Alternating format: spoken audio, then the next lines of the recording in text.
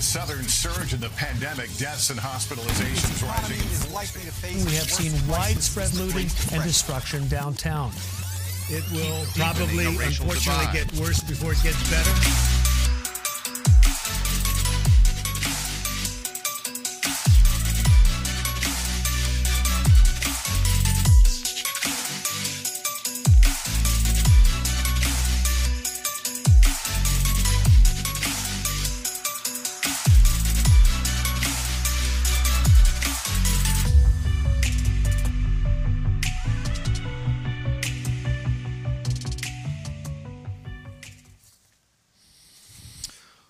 We were going to own the decade. Now, if you're new here or you forgot what happened 7 months ago, because that was actually 7 years ago, right? January was 7 years ago, it feels like. That was the series that I taught at the beginning of the year, at the turn of a decade, and how in the 20s we were going to own the decade. And we lost the first round, right? It is owning us. I am reminded by one of my favorite quotes from the great theologian Mike Tyson. Everyone has a plan until they get punched in the mouth. Did you have some plans for 2020? Students, did you have a camp that you were signed up to go to? Did you have a mission trip that you were supposed to go to? Did you have a wedding that was planned? Did you have some baby showers that were planned? Did you have a job change? Were you planning on moving? Did you have some plans in 2020 and you kind of got punched in the mouth? That's just kind of what this year did to us. In the series, I was thinking about, reflecting back at this, I taught on four things. I taught about friendships and building friendships and faith and growing our faith and finances. And this was a funny one. I preached about family and spending time with your family and putting others, and in fact, our key takeaway from that day was to put others ahead of yourself, to do we over me in your families. I don't know about you, but we have seen enough of we. And me needs some me time, right? I mean, we've spent so much time with our families, we're not even sure we like each other anymore. But I guess we do. In all seriousness, everything changed. Everything that was normal about life, about faith, and even about church. And some of you that are watching online right now that said, oh, I could never do online church, have done it for 5 straight months. And you never thought you'd be sitting in church with a mask on. And you never thought it would kind of be this way. In fact, I remember, I reflected back to March 15th. It was the first Sunday that we had an online service, and there was no one in the room. There were about 15 of us here to make sure that church happened so that everybody could watch at home digitally. But I thought, no sweat. It's no sweat. You know why? We'll be back by Easter. That was March 15th. Easter was April 16th. No problem, we'll be back by Easter. We weren't back by Easter. It's no sweat, no sweat. We'll be back by Memorial Day. And we were worshiping in person by Memorial Day, but the majority of our church was still worshiping online. We didn't have kids ministry open, but that's okay. We're going to have kids ministry open. Everything's going to be back by July 4th. And then we hit the reality of like, okay, summer's a wash, no sweat. We'll be back by the start of school. Everything will be normal by then. And now we just keep asking, will school start? And then, does Amazon sell designer masks? That's where we're at now. How many of you are wondering, is your mask supposed to match your outfit? Has anybody got kind of those things? I'm starting to think about that because I'm kind of a fashion nerd that way. Everything changed. And we're not sure when it will get back to normal. In fact, we're not sure if it will ever get back to normal.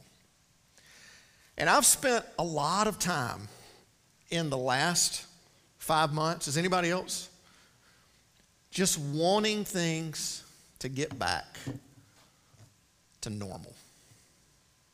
Anybody else? I've had a few pity parties in those 5 months. Have you?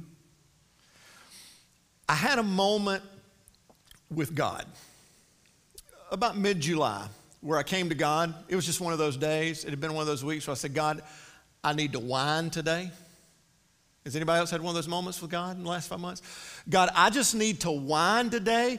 I want things back the way they were. I want football, and I want movie theaters, and I want school to start, and I want Chick-fil-A's dining room open, and I want vacations, and I want church to be full. I want to see kids running downstairs, and I just want it just to be normal, God. And Lord, while you're at it, could you make racism end? Could you make us stop arguing about politics? Could you make us stop arguing about masks? I just want things to be normal. In Jesus' name, amen.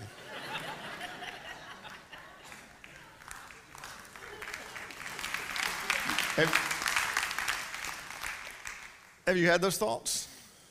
Here's what I've come to realize, that I'm not sure we realized how much we worship at the altar of normal.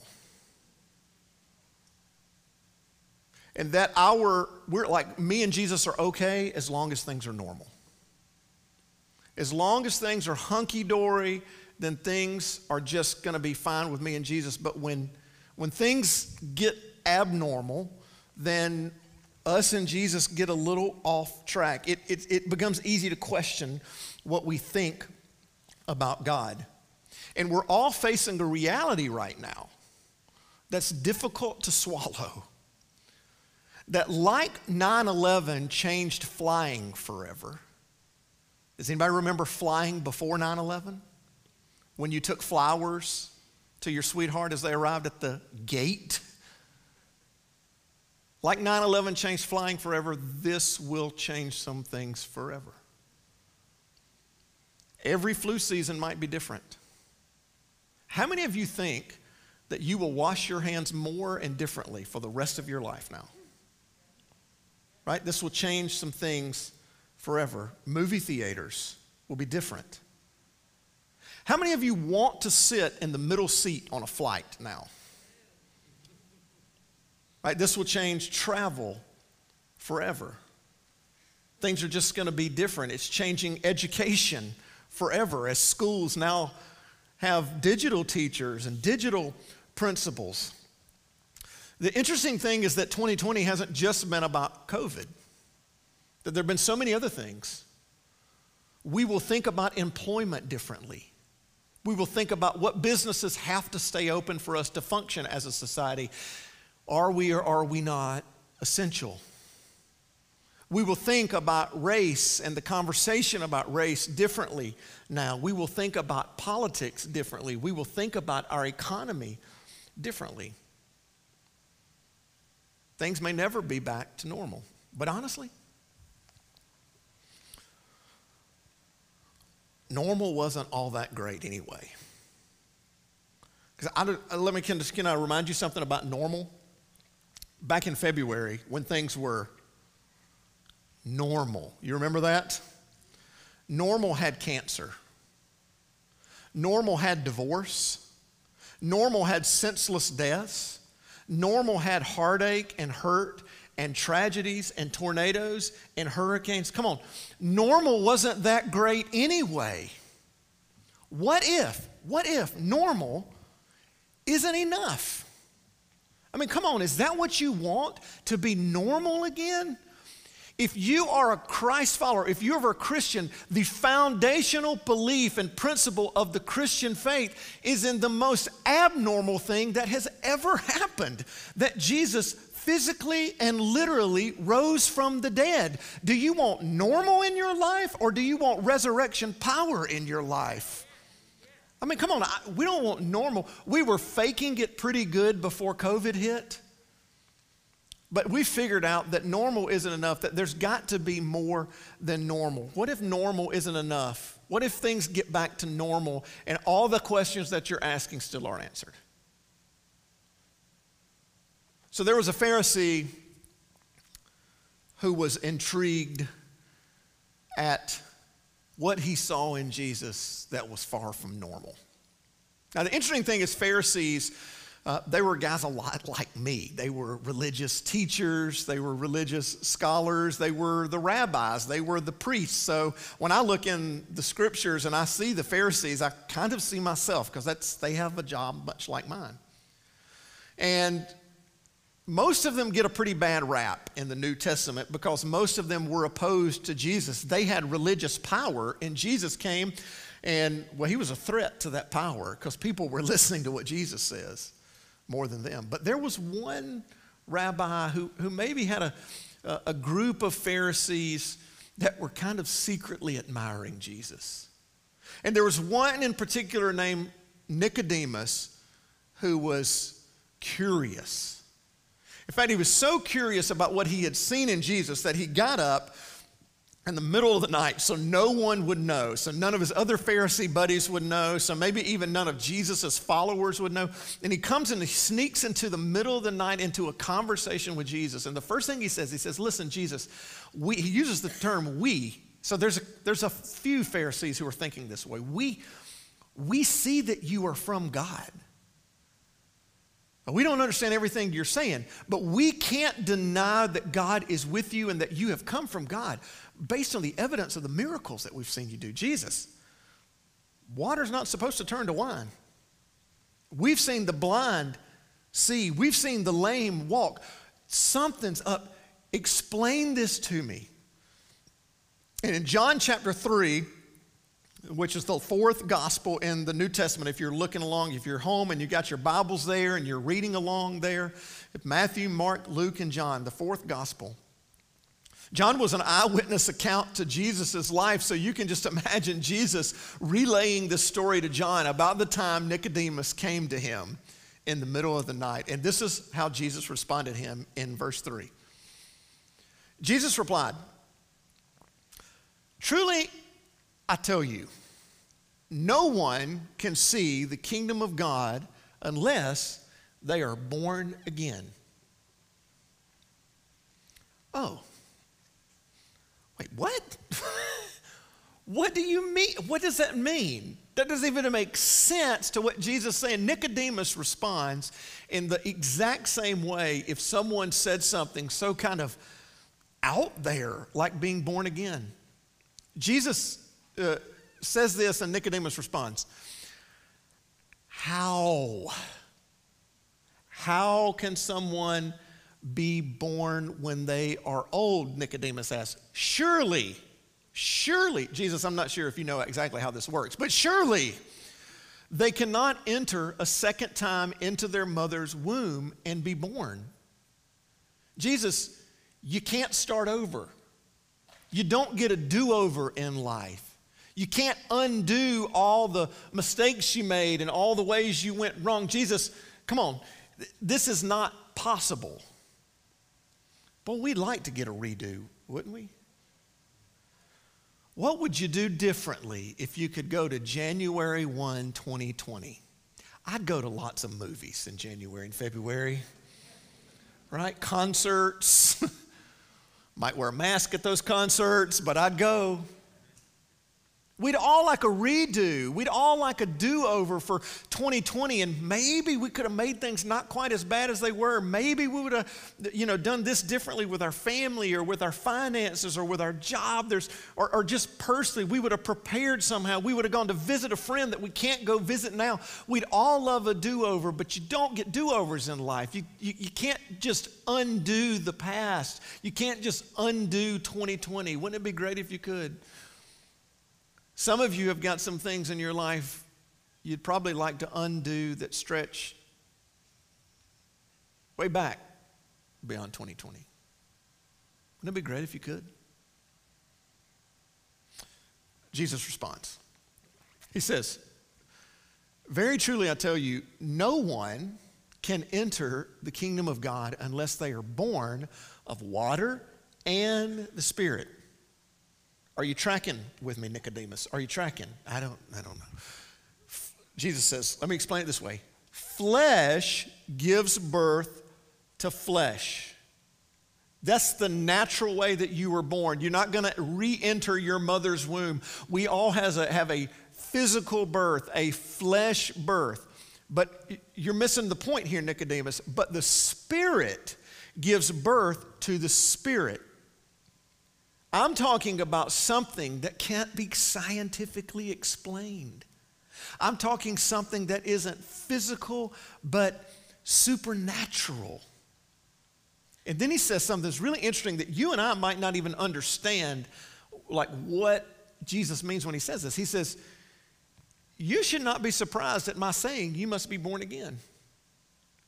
And the reason that Jesus says that you shouldn't be surprised at my saying this is because the term born again is a phrase that Jewish rabbis use as a metaphor to explain the different stages that they would go in life. Every Jewish rabbi understands this language. If you were at your bar mitzvah, you were born again. At your marriage, a Jewish rabbi was born again. At their ordination of a rabbi, a Jewish rabbi was born again.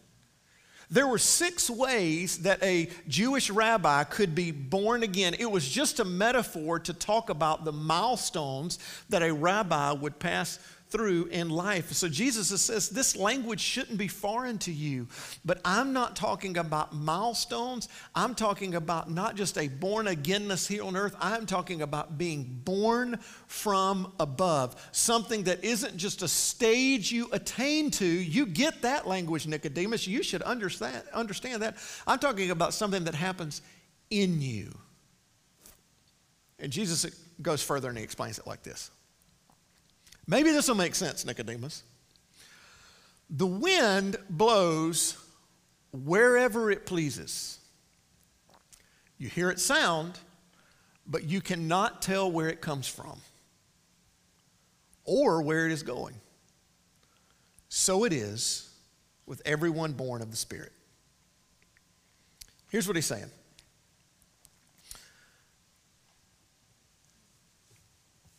You can't see the Spirit, but you can see its impact. A couple of weeks ago, 3 weeks ago, Sunday afternoon, my family went hiking over at Moss Rock Preserve. Cool place. If you're watching and you're not from the Birmingham area, it's just a little hiking trail that's got some cool rock formations. Kids can climb up on the rocks. If you've never gone there, great place to go. And so we go, it was cool, just a little hike, and we get in the middle of the hike, kind of in the middle of the woods, and this huge storm comes up. I mean, and I don't get scared too much, and my boys are pretty tough, but like if you're a parent, like you could see like the fear in their eyes, and I was trying for them to not see the fear in mine, right?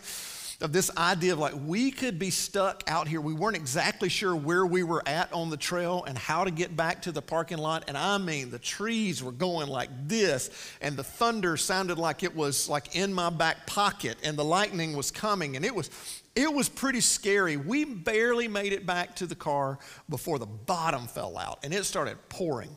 And we head home, and man, debris was everywhere. Trees were down. There was a tree across Highway 31. There were limbs all over the place. And I want to just tell you something. In that really, it was one of those 30-minute storms that just blew through. I never saw the wind, but I sure did see its impact. Sure did see what it had done. And what Jesus is saying is this: what you can see in someone's life is evidence of what you can't see in someone's spirit. And when there is a born againness in someone, that there is evidence in someone's life that there is something that we can't see, that the proof of the Spirit changing our hearts, the Spirit changing our souls is displayed by the outward evidence of who we are and what we do and how we act and how we behave. You look different, you feel different, you act different.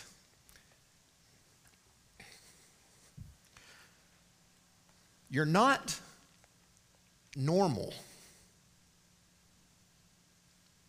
Now, I have a theory that some of you here, and maybe some of you are new to faith and new to Jesus, but you've kind of kept Jesus at arm's length, or you've kind of steered clear of church, Or maybe you're watching at home because a friend told you you're curious, but you're not sure about Christians. I believe that so many of the world, and maybe you're one of them, is unsure about Christians because you know someone who is a Christian who says they are born again, but you can't tell by any evidence that the Spirit has actually been there. You can't tell by the way they deal with disappointment. You can't tell by the way that they handle conflict, and you've had a conflict with them, and it sure didn't look different. You can't tell by the way they treat other people and the way that they treat their neighbors. You can't tell when someone wrongs them. You can't tell when they log on social media.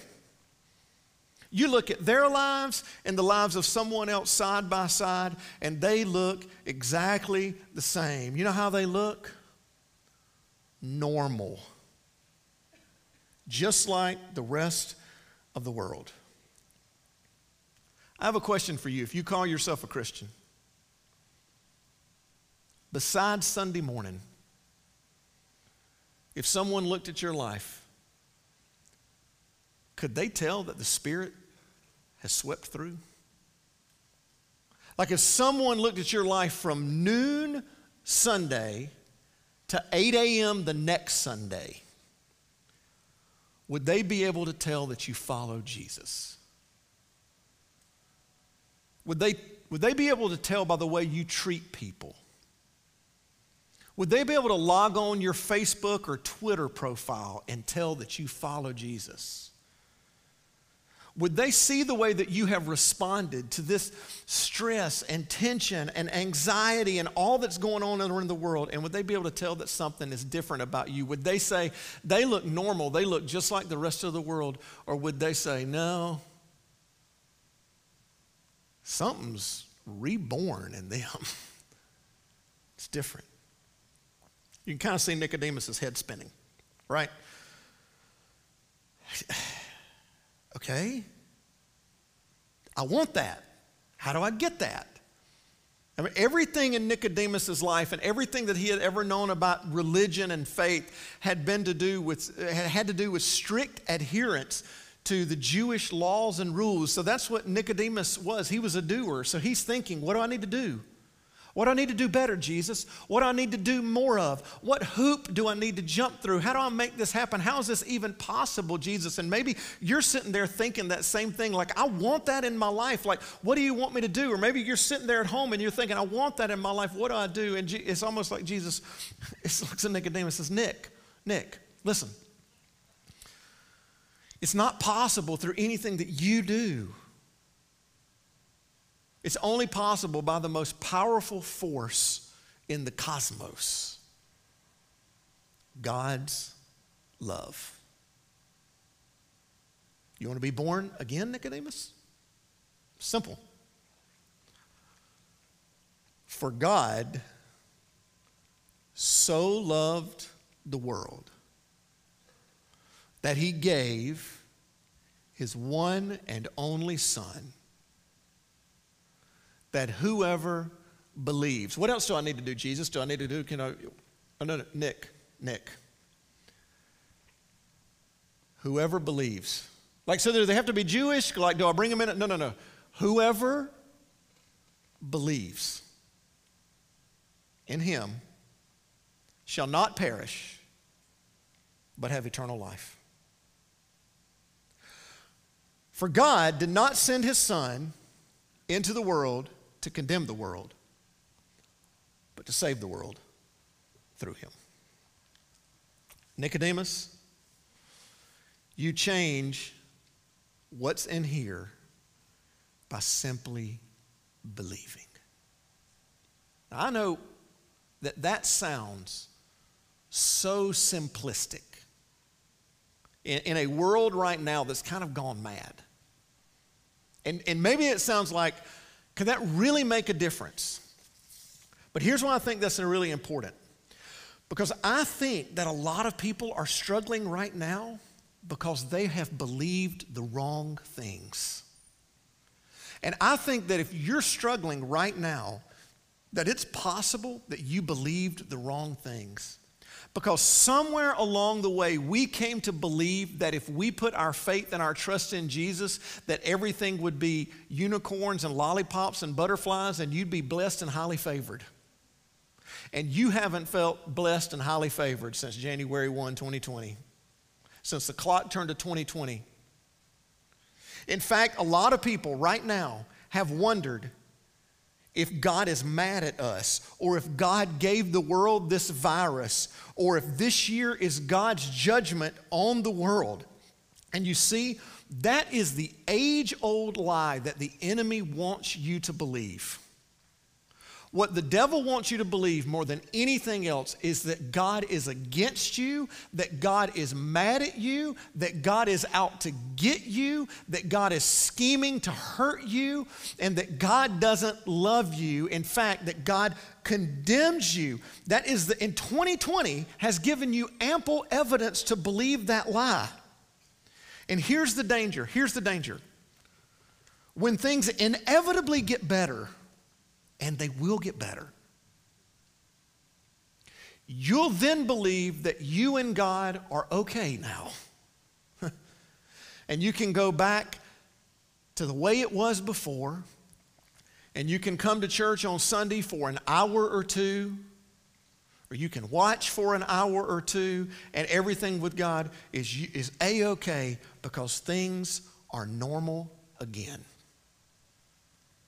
Is that what it looks like to have faith in Jesus? Is that what you want out of God? Do you think that's what God wants for you? This wishy-washy, up and down faith where you and God are like this when everything is normal, but when the water gets choppy, you and God are out here because you believed wrongly that if you believed in God, that everything would always be normal and always be smooth. And what Jesus is telling Nicodemus is, listen, you don't need to be normal again. We need to be born again. We don't need to be normal again. Normal stinks anyway. We need to be born again. The altar at which we worship has never been an altar where things are just normal. The altar at which we worship is an altar that is represented by a body that is broken for us, and blood that is shed for us, and a Savior who was crucified, buried, and died for us, and resurrected to give power to us, to give our forgiveness of sin in us so that He could spend eternity with us. That's the promise. Not that your school, your business, your finances would be normal. It's so much better than normal. It's so much better than normal. What if we just clung to the root of our faith, to the truth of our faith? We need to have our spirits transformed by this simple but radical belief. Here it is. God loves me and sent His Son for me, and didn't come to condemn me, but to save me, to spend eternity with me, and to save me from eternity without Him. We don't need to be normal again. The world needs to see some people who are born again. What would it look like for that to be the core of your faith? What if we could be a people, what if you could be a person who could stand on that kind of faith? What we need now more than ever is to stand in a more grounded version of our faith that is rooted in the truth of the gospel, that can stand right in the middle of a crumbling world that is on fire with a global pandemic and civil unrest and hurt and heartache and political posturing and all the mess this world has, and says, even if this world kills me, and it'll get us all one day, I shall not perish because I believe. What if that could be the root and the groundedness of your faith? What if you could stand in this because we finally believe the most powerful verse maybe in all of Scripture that I memorized as a kid? For God so loved the world that he gave his one and only Son, that whoever believes in him shall not perish, but have eternal life. When it feels like you are surrounded by enemies, surrounded on every side, what would it mean for you to actually believe that you're surrounded by God's love? That you are not condemned, you are loved. What if this belief, God's radical love, was what you used as a weapon to fight frustration, to fight fear, to fight isolation, to fight heartache, to fight temptation, to fight your past, to fight stress, to fight every battle that 2020 could even dream of throwing with you? I want you to stand. Even if you're at home, if you feel comfortable, would you stand? And if you're in this room, would you stand? We're going to sing a song that's new to us here at Mountaintop. And I don't want it to just be a song that we sing. I want it to be a prayer that we pray, and I want it to be our battle cry. To say that when it feels like I'm surrounded, I'm going to remember that I'm surrounded by a God that loves me, and I will walk out into the life, and I will fight the battles with this reality that I am loved with the love of God in Jesus Christ, and nothing in all creation can separate me from that love. That is what the world needs to see from a people called God's own to restart 2020 and fight like we've never fought before, because you are loved.